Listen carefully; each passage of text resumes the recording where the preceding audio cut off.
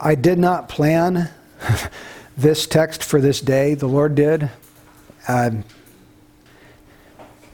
Lord has a way of doing that. And I don't really feel like I'm really up to being able to do this, but the Lord can strengthen me and help me. So we're just going to lean on Him today. We're going to seek Him. Let's go to the Lord. Father, we pray that you would just come and give power to your word. Give power to a word, Lord, that maybe we don't even want to hear. Maybe we have a hard time obeying this word, but we pray for grace. We pray, Lord, that you would change our hearts and make us the kind of Christians that you want us to be. We pray, Lord, that you'd make us obedient, humble, submissive Christians that bow before your word. We tremble at your word to do what it tells us because we know it's the word of the living God. So come now, Holy Spirit, and teach. In Jesus' name we pray. Amen. Romans chapter 13, verse 1. Every person is to be in subjection to the governing authorities. For there is no authority except from God, and those which exist are established by God. Therefore, whoever resists authority has opposed the ordinance of God, and they who have opposed will receive condemnation upon themselves. For rulers are not a cause of fear for good behavior, but for evil. Do you want to have no fear of authority? Do what is good, and you will have praise from the same. For it is a minister of God to you for good. But if you do what is evil, be afraid, for it does not bear the sword for nothing. For it is a minister of God, an avenger who brings wrath on the one who practices evil. Therefore it is necessary to be in subjection, not only because of wrath, but also for conscience sake. For because of this you also pay taxes. For rulers are servants of God, devoting themselves to this very thing. Render to all what is due them. Tax to whom tax is due, custom to whom custom, fear to whom fear, honor to whom honor. Yeah. Over the last 4 weeks, you guys know this as well as I do, there has been such a massive resistance to governmental authority in our land. Right? Since the death of George Floyd, there have been peaceful protests, which are thankful to God for those, but there's been a lot of unpeaceful looting, rioting, stealing, thievery. There's been the burning of a police station. Many police vehicles have been burned or damaged. Civilians have been pelting police with rocks. Some have taken over 6 blocks in the Seattle area, not allowing the police in. Some officers have been shot and killed. There's been destruction of property. Violence has gone on through the land. Now, this is how the world reacts to an injustice, and I believe it was truly an injustice with George Floyd's death. But that's how the world has reacted. Not all the world, but some. But what we need to ask ourselves is, how should Christians respond? We're Christians. We don't go by the standards of the world. We don't take our cues from the rest of the world. We take our cues from God's Word. And Romans 13:1 tells us how we are to respond. Every person is to be in subjection to the governing authorities. Now that's Paul's thesis for the first 7 verses of Romans 13. He's going to go on now and he's going to unpack that sentence. And he's going to flesh it out and tell us how we do that and why we do that. And at the end of this message, I'm also going to try to help us see when we should not do that. There is actually a time and a place not to obey Romans 13:1. We'll get to that at the end. So what I'd like to do is take a look at 3 questions today. The first one is, why should we submit to government? Secondly, how should we submit to government?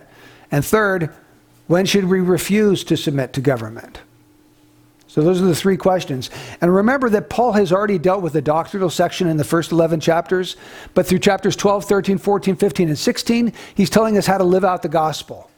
And he's already told us how to live out the gospel in relationship to God in verses 1 and 2 of chapter 12.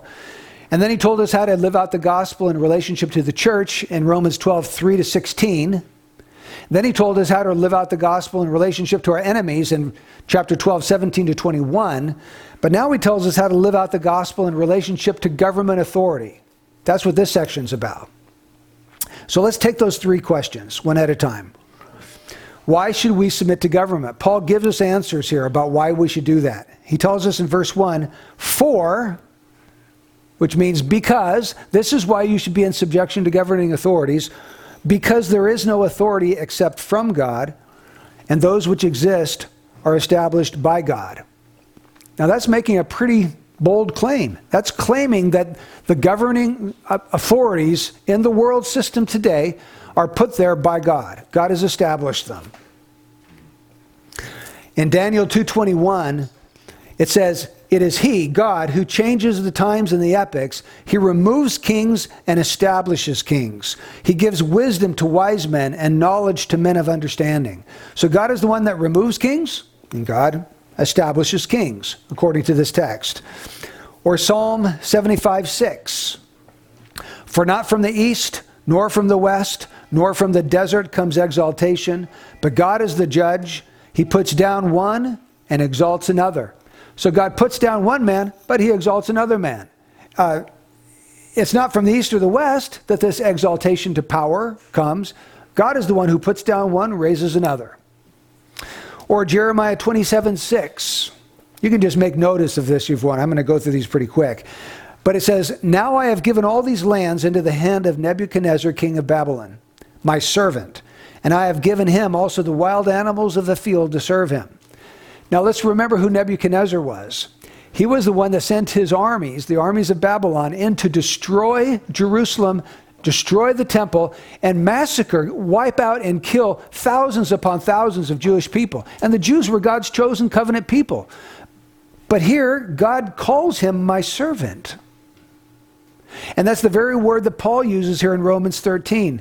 He calls these rulers ministers of God. The word minister means servant, the servant of God.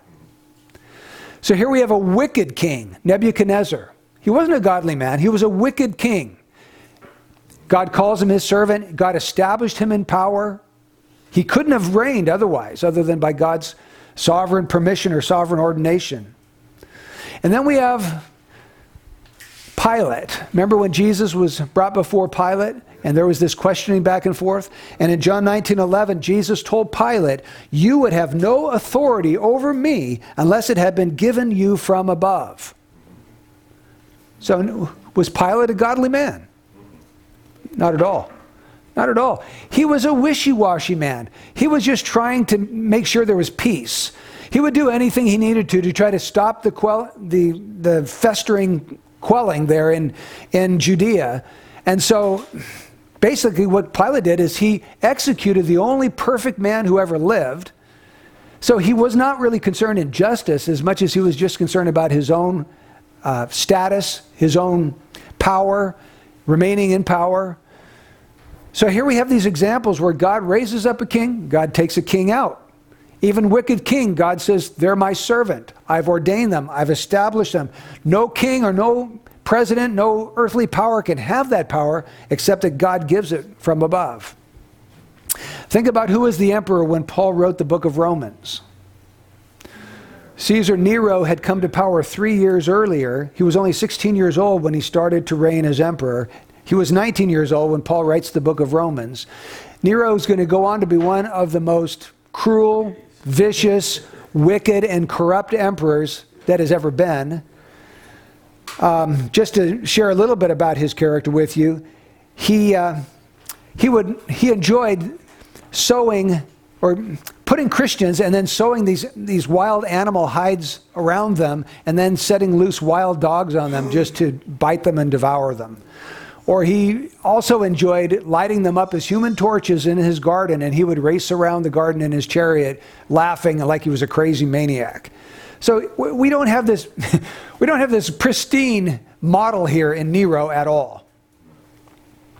He was a wicked, cruel, vicious, barbaric, perhaps crazy, perhaps demon-possessed, not sure, but he wasn't a godly man.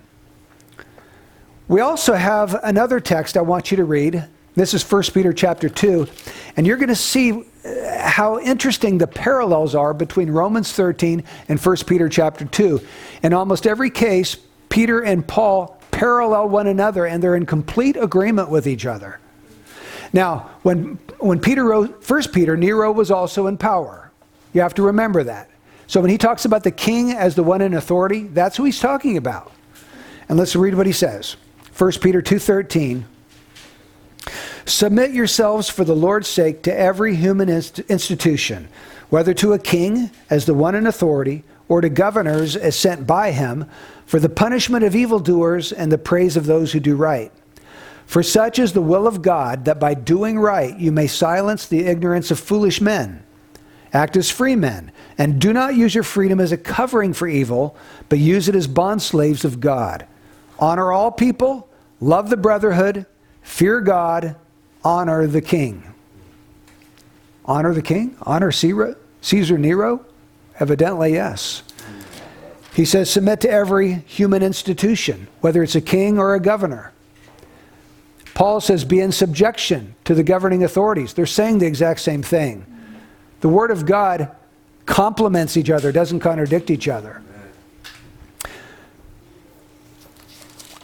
So God has established governing authorities. No government can exist without God's sovereign permission. How many different governing authorities has God established? Well, let's read what it says. There is no authority except from God, and those which exist are established by God. That tells me that all governing authorities are established by God. That includes democratic governments, Republican governments, parliamentary governments like they have in England. That would include dictatorships, communistic governments. Whether you agree with the ideology behind the government or not, this text seems to indicate that God has established governing authorities in the world. I think that's why he says here in verse 5, therefore it is necessary to be in subjection not only because of wrath, but also for conscience sake. In other words, if God has established governing authorities, that if you oppose and resist that governing authority, you're opposing the ordinance of God. And if you want to have a clear conscience before God, you have to be willing to subject yourself to governing authorities. Do you see the relationship there? Even if we were to live in North Korea or China, we would have to go to Romans 13 and we would have to obey this text. It's hard to imagine that, isn't it? Thank God we don't live in those places. Thank God we live in America where there's some freedoms that we can enjoy. But that's what he means by conscience sake. If you want a clear conscience, you have to be in subjection to governing authorities. So that's the first reason Paul gives for why we should obey government. Because God has established it. The second reason is because it's for our good. Look at verse 4. Paul says, for it, referring to governing authority, for it is a minister of God, a servant of God to you for good. Can you imagine what life would be like without any government in the world? Complete anarchy. Everybody rules themselves. What's going to happen when there is no one who is exercising authority over a people? There's a complete void of power, right? And another power is going to rush in to fill that void. And almost always it's going to be a wicked power that fills that void. It could be the mafia, it could be thugs, it could be criminals, it could be people that just want to take your money. Let's face it, we live in a fallen world and we're all sinful. And so that's what's going to happen if there is no authority. If there is no government, you're going to have anarchy and you're going to have chaos. So thank God for governing authority in our world. Thank God that it restrains as much evil as it does. Think about how much more evil there would be without the restraint the government puts in place. So that's the second reason, because it's for our good. Third reason is because it has authority to punish us. So if you don't want to be in subjection to government because God has established it, and because it's for your good, at least be in subjection, because if you don't, you're going to be punished. That's what he says here. Look at the text. Look at verse 2. Therefore, whoever resists authority has opposed the ordinance of God, and they who have opposed will receive condemnation. upon themselves. I don't believe that's talking about God condemning you at the judgment. I think it's being condemned by government. You're brought before magistrates, you're brought before judges, and you receive a sentence of condemnation because you are resisting the law. You're breaking the law and you're not keeping it. He says in verse 3, "For rulers are not a cause of fear for good behavior, but for evil." Rulers are a cause of fear, he says, for evil behavior. That's verse 3. Romans 13:3. Romans 13:3. Okay. He says, "Do you want to have no fear of authority? Do what is good, and you will have praise from the same." So there is a fear of authority because they can punish. He says in verse 4, "It is a minister of God to you for good, but if you do what is evil, be afraid. For it does not bear the sword for nothing, for it is a minister of God, an avenger who brings wrath on the one who practices evil." And again, I think this is human wrath here, not the wrath of God in the final judgment, but the wrath of government exercised against evildoers and lawbreakers and criminals. Notice he says, it does not bear the sword for nothing. Do you remember how James was executed in the book of Acts, chapter 12? He was executed by the sword. So the sword was one of the means that the state had to actually execute the death penalty, which is one of the reasons why I do believe that the death penalty is something that, or capital punishment, is given as one of the options that government can use to curb evil in a society. The government does not bear the sword for nothing. It's a servant of God, an avenger who brings wrath on the one who practices evil. Therefore, it is necessary to be in subjection not only because of wrath. So over and over and over, Paul is telling us, you should fear because you can be condemned. You can face the wrath of the state. They have the power of the sword, and so do good and not evil because you may face the wrath, the condemnation, the sword of the state. You may be punished for your wrongdoing. So those are the three reasons in this text. God has established government. God has established it for our good, and it has the authority to punish us. Okay? So those are the three biblical reasons for why we should be in subjection to government. Let's go to the second question. How do we submit to government? The first one I'm going to list here is not really spelled out explicit, but I think it's implicit in the text. And it's simply, you put yourself in subjection to governing authority by obeying the laws of the land. As I said, that's not really mentioned, but how else are you going to be in subjection? Government are the ones that establish laws and enforce laws. So if they're establishing laws and enforcing laws and you are resisting that law and breaking that law, you're not in subjection to governing authorities. So whatever the laws of the land happen to be, and they'll be different for different countries, but in our country, there are certain laws and we need to obey them if we're going to be pleasing to God. That's why we seek to obey the speed limit, or we ought to obey the speed limit. Actually, when you are obeying the speed limit, you're worshiping God. Put those two things together because they should be put together. God, it's pleasing to God. It's the will of God that you obey His laws. So when you obey them, you are worshiping and pleasing and obeying God. So there's other laws too, aren't there? There's the laws against stealing, murdering, and littering. And you can go, I mean, we've got thousands upon thousands of laws. But whatever those laws happen to be, as Christians, we should be earnest in seeking to obey them. That's the first one. Another way that we submit to government is by paying taxes. And he tells us that in verse 6. For because of this, you also pay taxes. And then he says in verse 7, render to all what is due them. Tax to whom tax is due, custom to whom custom. Custom is simply duties on different items that are brought in from another country. So you have to pay like a tax to get them from another country. Basically, he's talking about taxes. Now this is one that no one likes. Who just loves to pay your taxes? Especially when it comes to like 50% of everything you make, it just goes to the government. So I get that, and I feel the same way. It hurts to pay these high taxes. In fact, that's how our government got started, didn't it? No taxation without representation. And that kind of kicked off the Revolutionary War to start with. People were just really mad about that. But think about it.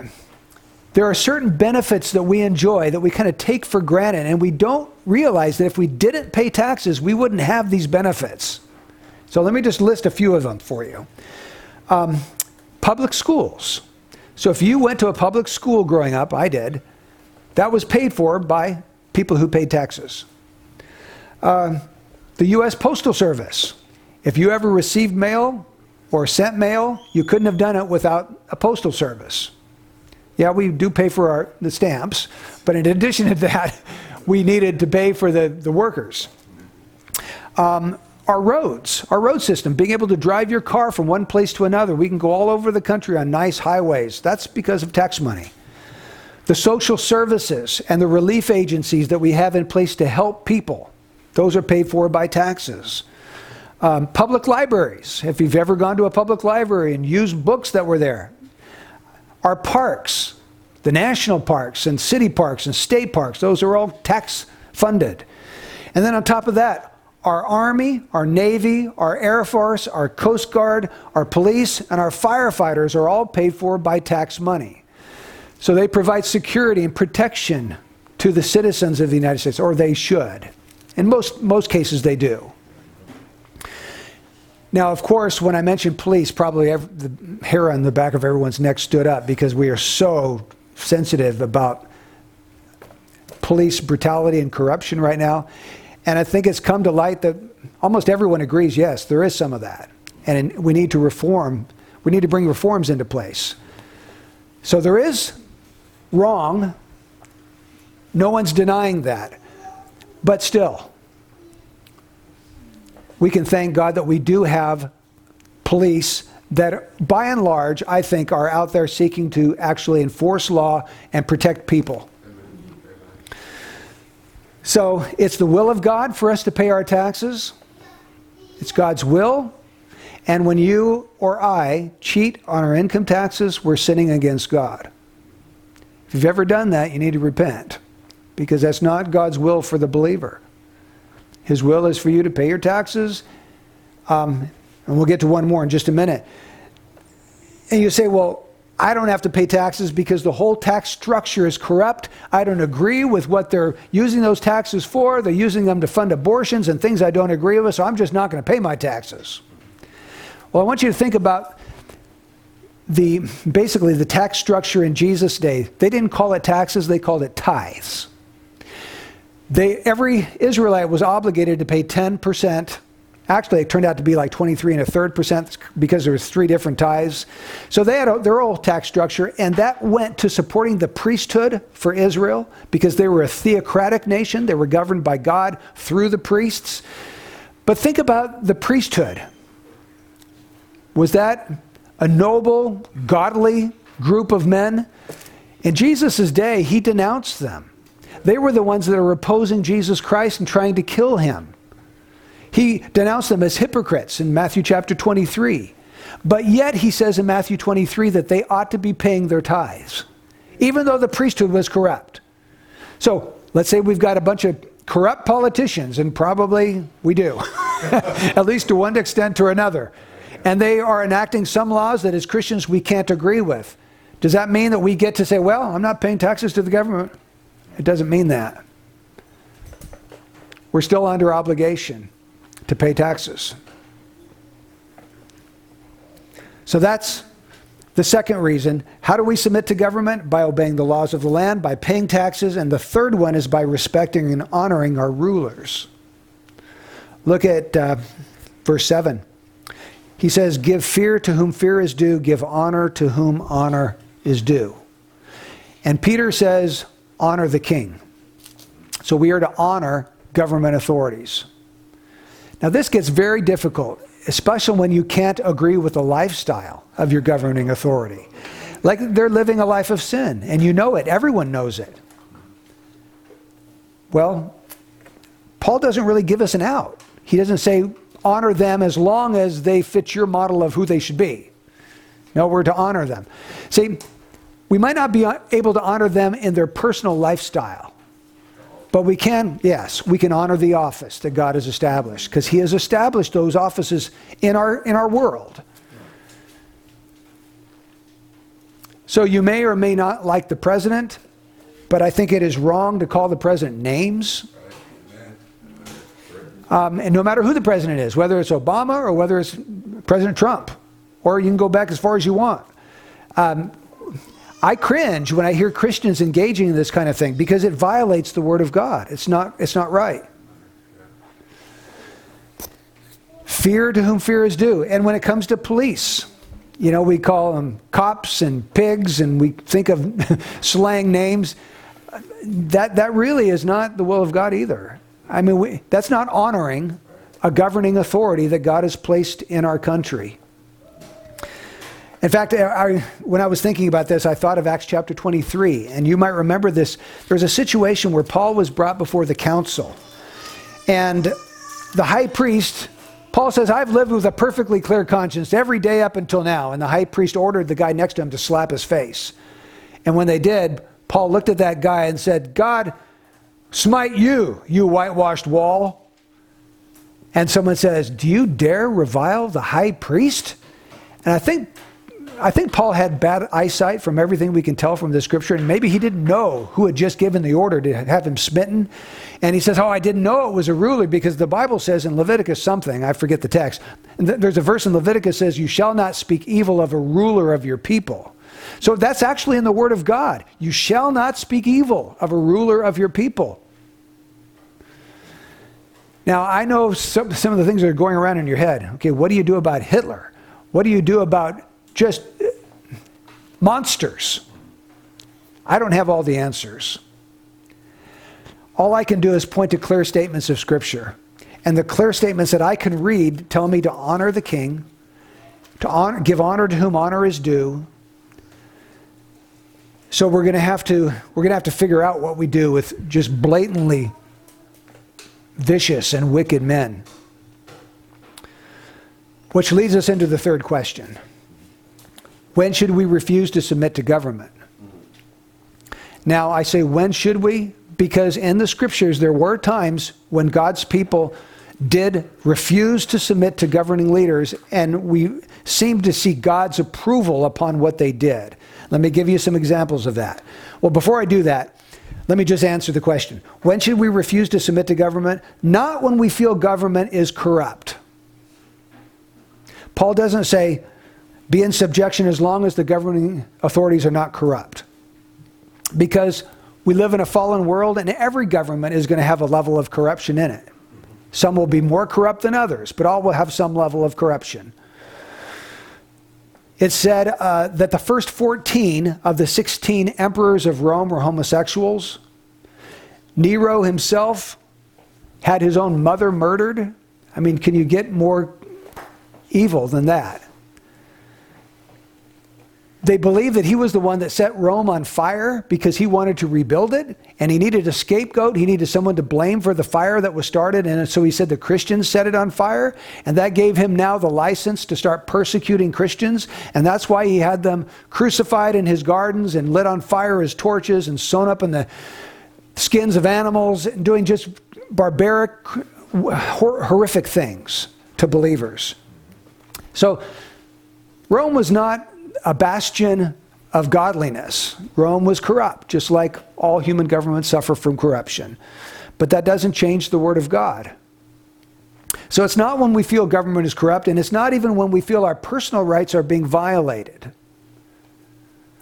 Paul doesn't say be in subjection as long as you're in agreement with what government is doing. Be in subjection as long as they don't violate any of your personal rights. Well, as Christians, we kind of have given up our rights because we become servants of God, right? I would say this. When should we refuse to submit to government? Only when government is requiring you to disobey God. When government requires you to sin against God, you have to refuse to submit to government. Why? Because God is a greater authority in your life than government is.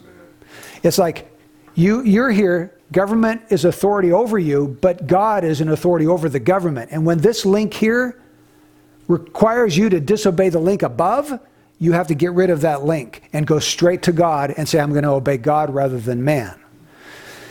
And we can do this in one of two ways. Sometimes government requires us to do something that God has forbidden.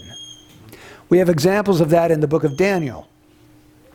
In Daniel chapter 3, Nebuchadnezzar had this golden image set up, and he was requiring every person within his kingdom to bow down at that golden image. Basically, he was commanding idol worship. And you had 3 Hebrew children, Shadrach, Meshach, and Abednego. I love those guys, just men of courage and conviction. And they were commanded to bow down before that image on pain of death. They were going to be thrown into a fiery furnace, burned alive. And they refused to bow down to that image. And God, you see God's approval on them, because when they were thrown into that fire, the people throwing them into the fire burned up, and they just had the ropes that were binding them burnt off, and they were walking around just happy as larks in that furnace of fire. And there was one other person there with them. He looked like a son of God. I believe he probably was Jesus Christ in their midst, keeping them from harm.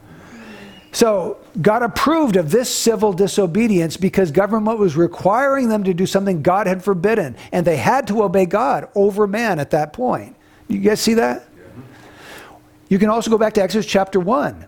You have the Pharaoh, the king of Egypt, requiring that the Hebrew midwives, if any of the women had baby boys, they were to throw them into the Nile River and kill them. If there were girls, keep them alive. If they're boys, kill them.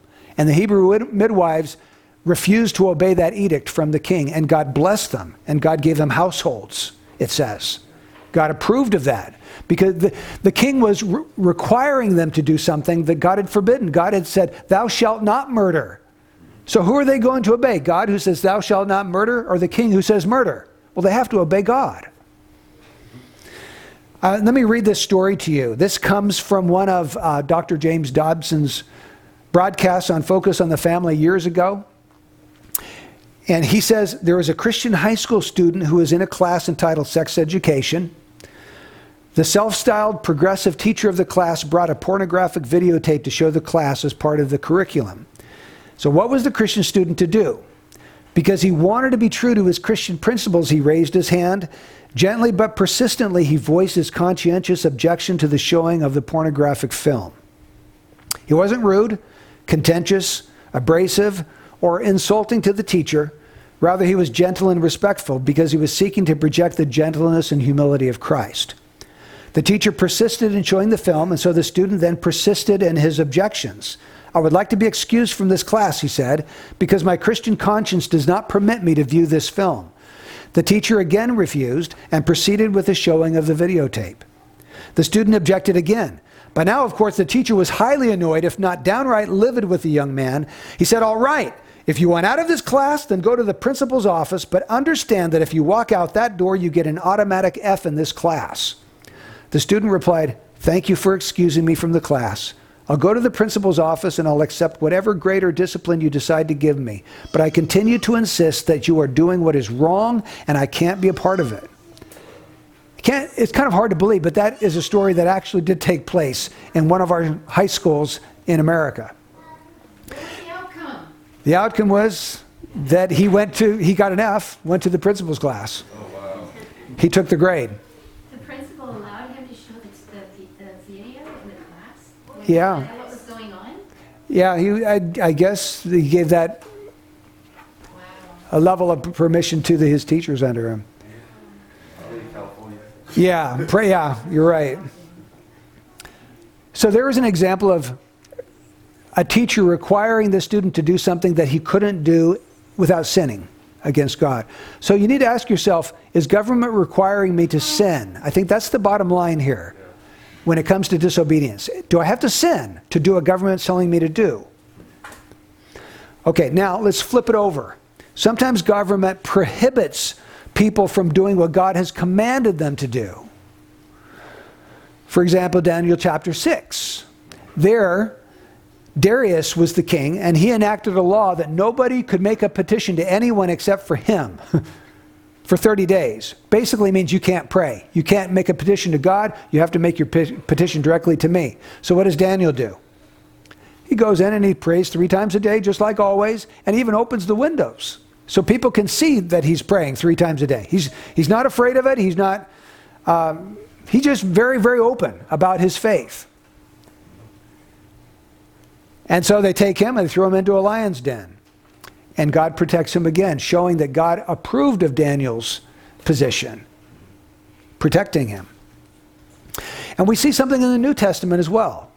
In Acts chapter 4, we find the apostles brought before the council, and the council tells them never to preach or teach again in this man's name. Remember that? Let's see what happens. Let's see how they respond. It's Acts 4:18. When they had summoned them, they commanded them not to speak or teach at all in the name of Jesus. But Peter and John answered and said to them, whether it is right in the sight of God to give heed to you rather than to God, you be the judge. For we cannot stop speaking about what we have seen and heard. And then in chapter 5 of Acts, verse 27, again, it says, when they had brought them, they stood them before the council. The high priest questioned them, saying, we gave you strict orders not to continue teaching in this name, and yet you have filled Jerusalem with your teaching and intend to bring this man's blood upon us. But Peter and the apostles answered, we must obey God rather than men. So they commanded them not to teach and preach in Jesus' name, but Jesus had commanded them to preach and teach in his name. They're in a dilemma now. Government says one thing, Jesus Christ says the exact opposite. What are they going to do? In that case, they have to obey Jesus rather than government.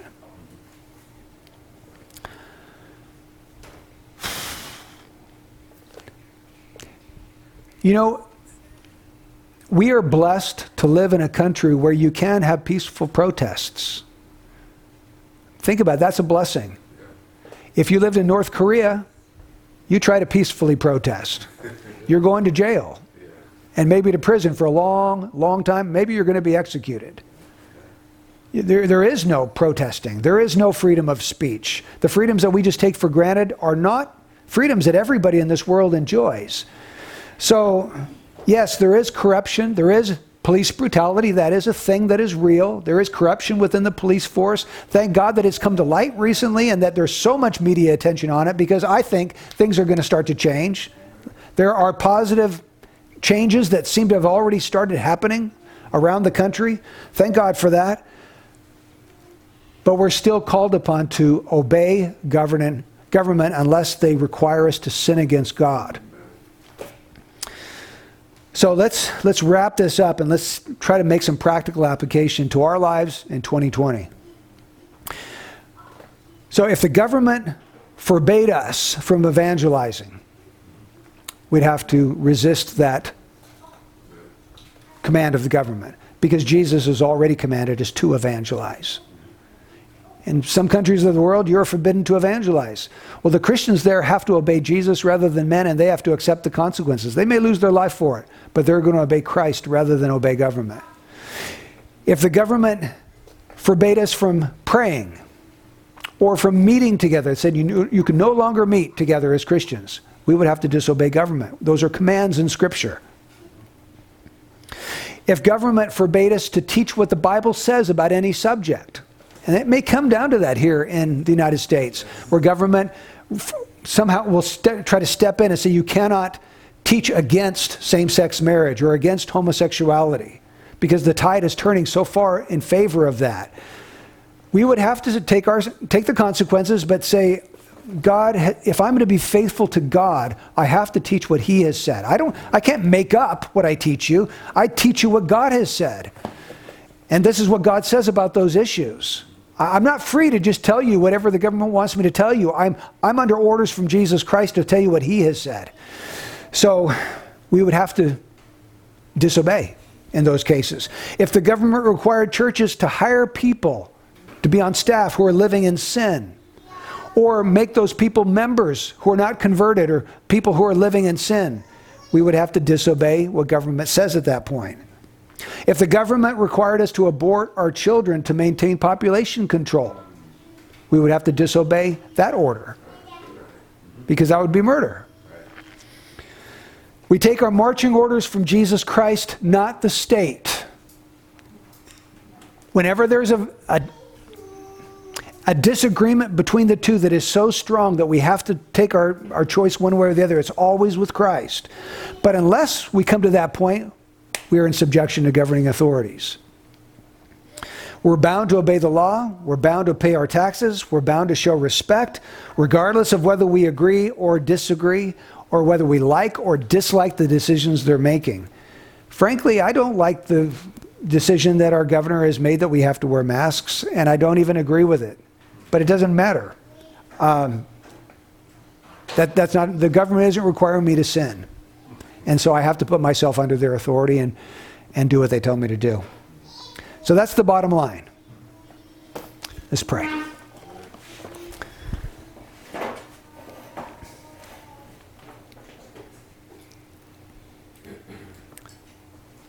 Father, this is one of those challenging passages of Scripture that it's not a feel-good passage. It's not one that we gravitate towards. I don't know anybody who underlines all these verses or sticks them on their wall and memorizes them. It's kind of one that we just pass over and sometimes even avoid, but it's part of your word. It's true. It comes from God. It comes from you, Lord. And so we must give attention. And we must seek to obey the clear teaching of your word. So we pray that you would give us grace to do that. Sometimes it is so difficult, Lord, to do, and we pray that you would help us. Lord, make us examples to our neighborhoods and to other people around us, people that we work with, of law-abiding citizens. I pray that all of us here would have a reputation for submission to government. And at the same time, Lord, we do pray that you would overcome corruption in government, corruption within the police force around the world. We pray, Lord, for a better world to live in, but make us salt and light until that happens. In Jesus' name we pray. Amen.